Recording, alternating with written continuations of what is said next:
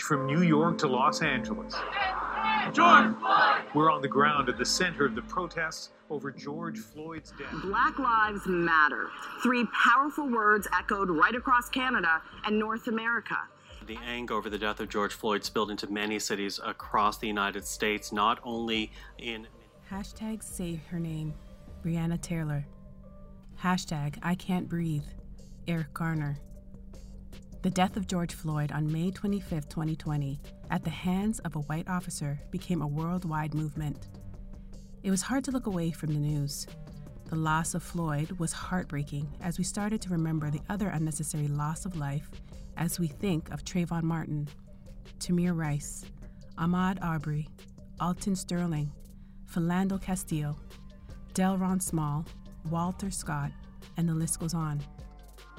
How many Canadians can name Andrew Loku, Charmaine, and Michael Elegant as just three of the many Black Canadians who've been killed by police in recent years? The issues of police brutality seem to have popped up out of nowhere.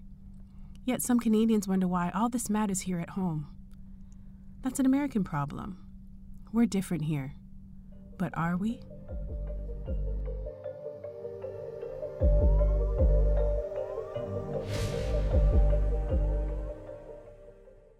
Hi, I'm your host, Natasha Winter. Welcome to the Uh-Oh, Did You Know podcast.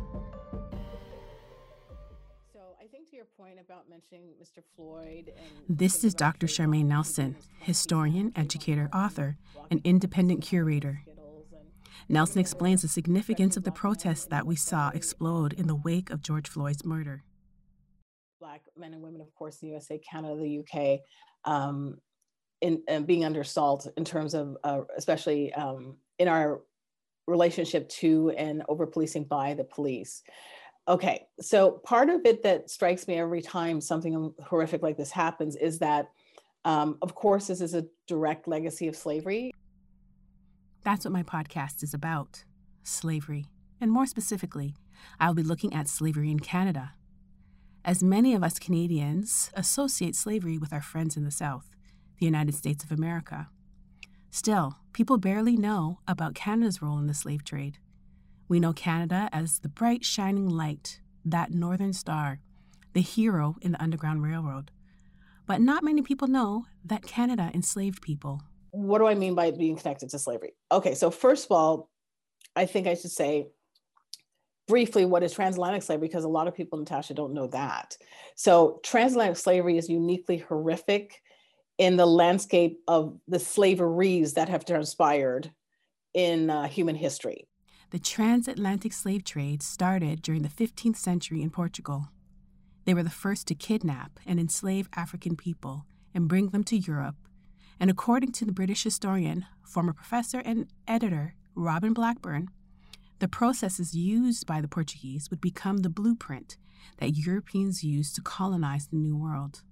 Right? So, of course, people know there was slavery in ancient civilizations, and today we have things still like sex trafficking, right? So when we talk about transatlantic slavery, though, we're talking about a 400-year period from the 1400s to the 1800s, where you had several Europeans that were building empires by stealing inhabited indigenous lands in the Americas and commencing then programs of resource extraction and plantation agriculture, monocrop agriculture. But those European nations like Britain, France, Portugal, Spain, and who's often written out are nations like Norway and Denmark, okay? So they believed then that they needed laborers to do this dirty imperial work. And they went to Africa to steal our ancestors, basically, to expropriate millions of Africans and deposit them in the Americas to do this labor. Sometimes indigenous people were enslaved. Indigenous people were always being colonized, but the only group of people we need to understand who were deemed to be always enslavable were Black Africans. And according to research conducted by historian Natasha Henry, Blacks were enslaved in colonial Canada from the late 1600s all the way to 1831. The key thing here that we have to get before we go forward and talk about Canadian slavery, why transatlantic slavery was so uniquely horrific, again, I use those terms. To be a slave was to be chattel under the law, and chattel is the definition of chattel is a movable personal property. Like the desk in front of us, the chairs we're sitting on. You were a thing under the law if you were a slave in transatlantic slavery. That's what we have to get.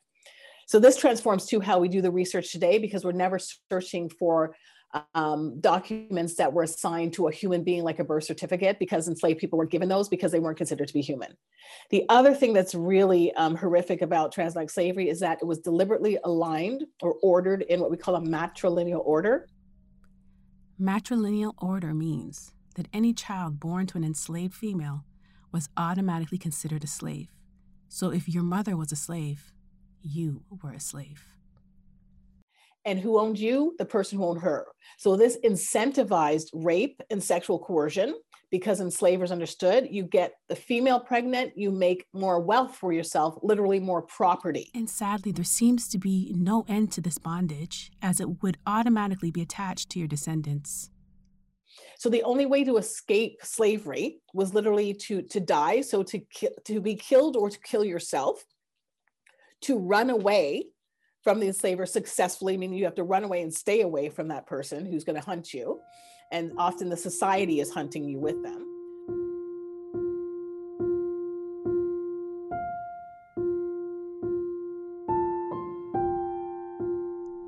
Canada used chattel slavery to build economic wealth. Professor and historian Marcel Trudel assessed that 1,443 Black people were enslaved in New France, which we now know to be Quebec, between 1686 to 1831.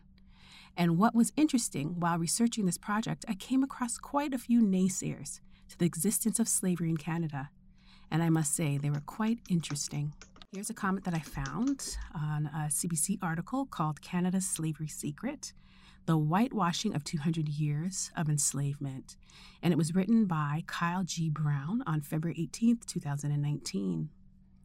L. Collin writes, "As a Canadian citizen, I am proud to say the sovereign nation of Canada never had slavery. Confederation, July 1st, 1867. No slavery. Americans can trace their lineage to slave owners. You are pretty hard-pressed to find those of slave-owning English ancestry these days. Blame England if you want. I'm not English.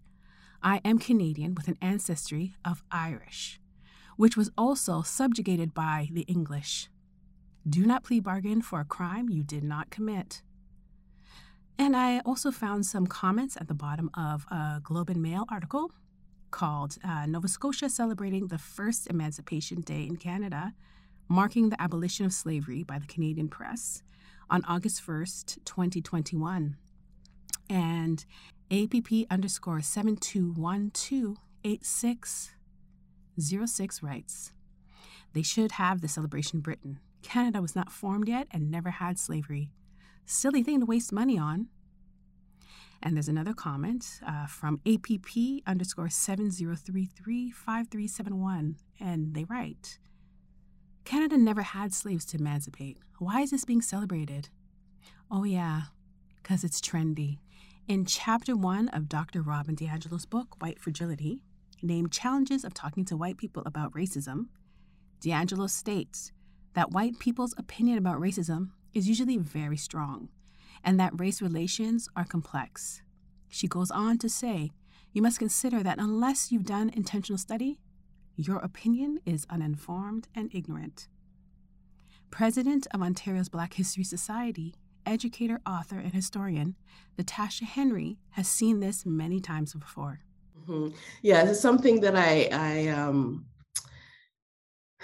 I tease out in an article that I wrote for Spacing Magazine, kind of looking at some of these ever circulating ideas that push back against the history, our own history of enslavement here. And I would say that, yes, Canada, the nation of Canada, the colonies that became the nation of Canada were involved in slavery, and that you cannot parcel out what parts of history you want to include and enfold in the meaning and definition of Canada and what you want to remove. And so I just recall that in the article talking about people wanting to claim victory, a Canadian victory during the War of 1812, at the very same time that enslavement continued here in Ontario, for example.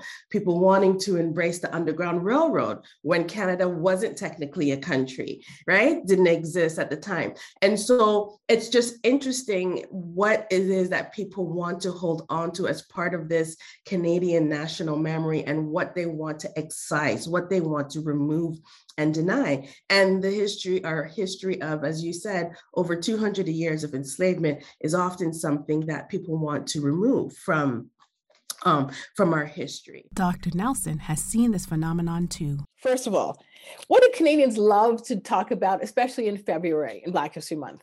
The Underground Railroad. Canada didn't exist then either, did it? But we want to claim that as a Canadian triumph, right? And that we're talking, Natasha, 1834 to 1865. But everybody wants to say, oh, that's Canadian. We're uniquely Canadian because we freed the African Americans. Really? But you want to dismiss the other 200 years when we were enslaving everybody because it's inconvenient to you, not because of the timelines. Listen, when people talk about Brazilian slavery, Jamaican slavery, Haiti, none of those nations existed at the time when they're talking about, right? But as scholars, we deal with the regional names of today and what those regions became in our naming of the spaces that we're talking about in slavery. Why should it be any different in Canada? This is people being uncomfortable with the history, right? And it shows you clearly what they want to own and disown. And they want to disown the parts that make them uncomfortable because they're parts that tell us that, racism, anti-Black racism, anti-Indigenous racism were foundational to the nation building process under two empires of what is today Canada.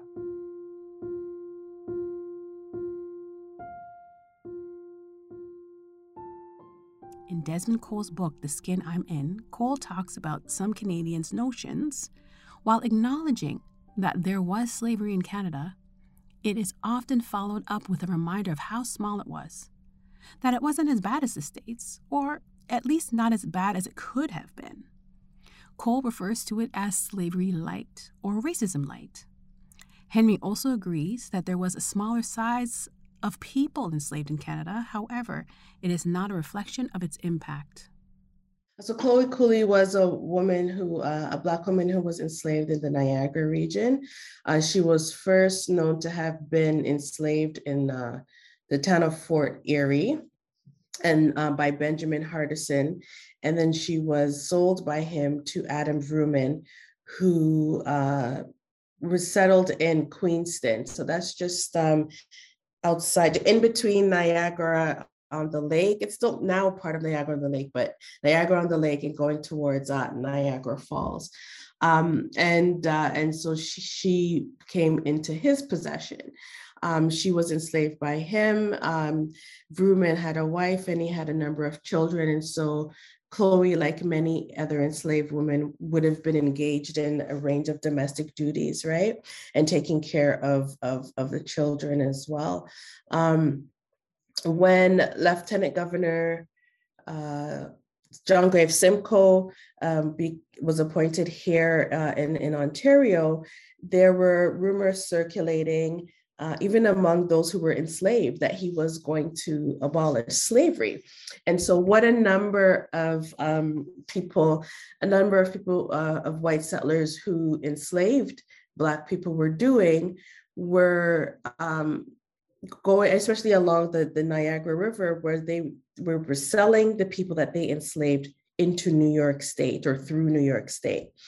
And so that is what Adam Vrooman did on this day in March of 1793. It was determined that Chloe was to be sold across the Niagara River into New York. He decided to do that. He pulled together his brother and two other men to forcefully bound Chloe Cooley. Perhaps he knew from their history that she would physically resist. In his, we know that she resisted in many ways before. In his response to his charges for disturbing the peace, he said that Chloe would sometimes go away for short periods of time, without permission. But on that day, the men tied her up, and she screamed and she fought. They loaded her into a boat and took her across the Niagara River. So this was witnessed by a white man named William Grizzly, who was working for Vrooman as a laborer, and Peter Martin, who was a Black loyalist. And these two men reported the incident to the politicians. At that time, Newark, now Niagara-on-the-Lake, was the center of the government. And so they reported this incident. Charges were filed against Vrooman, and the charges, as I mentioned before, was disturbing the peace. It had nothing to do with what exactly happened to Chloe, because he was within his right as an enslaver to get rid of his property, or to do with his property as he sees fit. And so in his response to the charges, he mentions again that he says that, she uses property. He mentions that there were whispers among those who were enslaved that they were going, freedom was coming. And so, her story, while there isn't a lot of it documented, really still helps to illuminate quite a bit of things around the experiences, her experience specifically, and the experiences of those who were enslaved. So this incident was used by Simcoe and the Attorney General, John White, to introduce legislation to abolish slavery a few months after, 2 or 3 months after. And then but because about half of the men, the politicians themselves held property and slaves. And so what happened was legislation to gradually abolish slavery was introduced. Chloe's resistance started the change that would bring slavery to an end in Canada. Although she may not have felt it or known it, her life mattered, and it made a difference. No matter how you look at it, or whatever twist you want to put on it, slavery happened in Canada.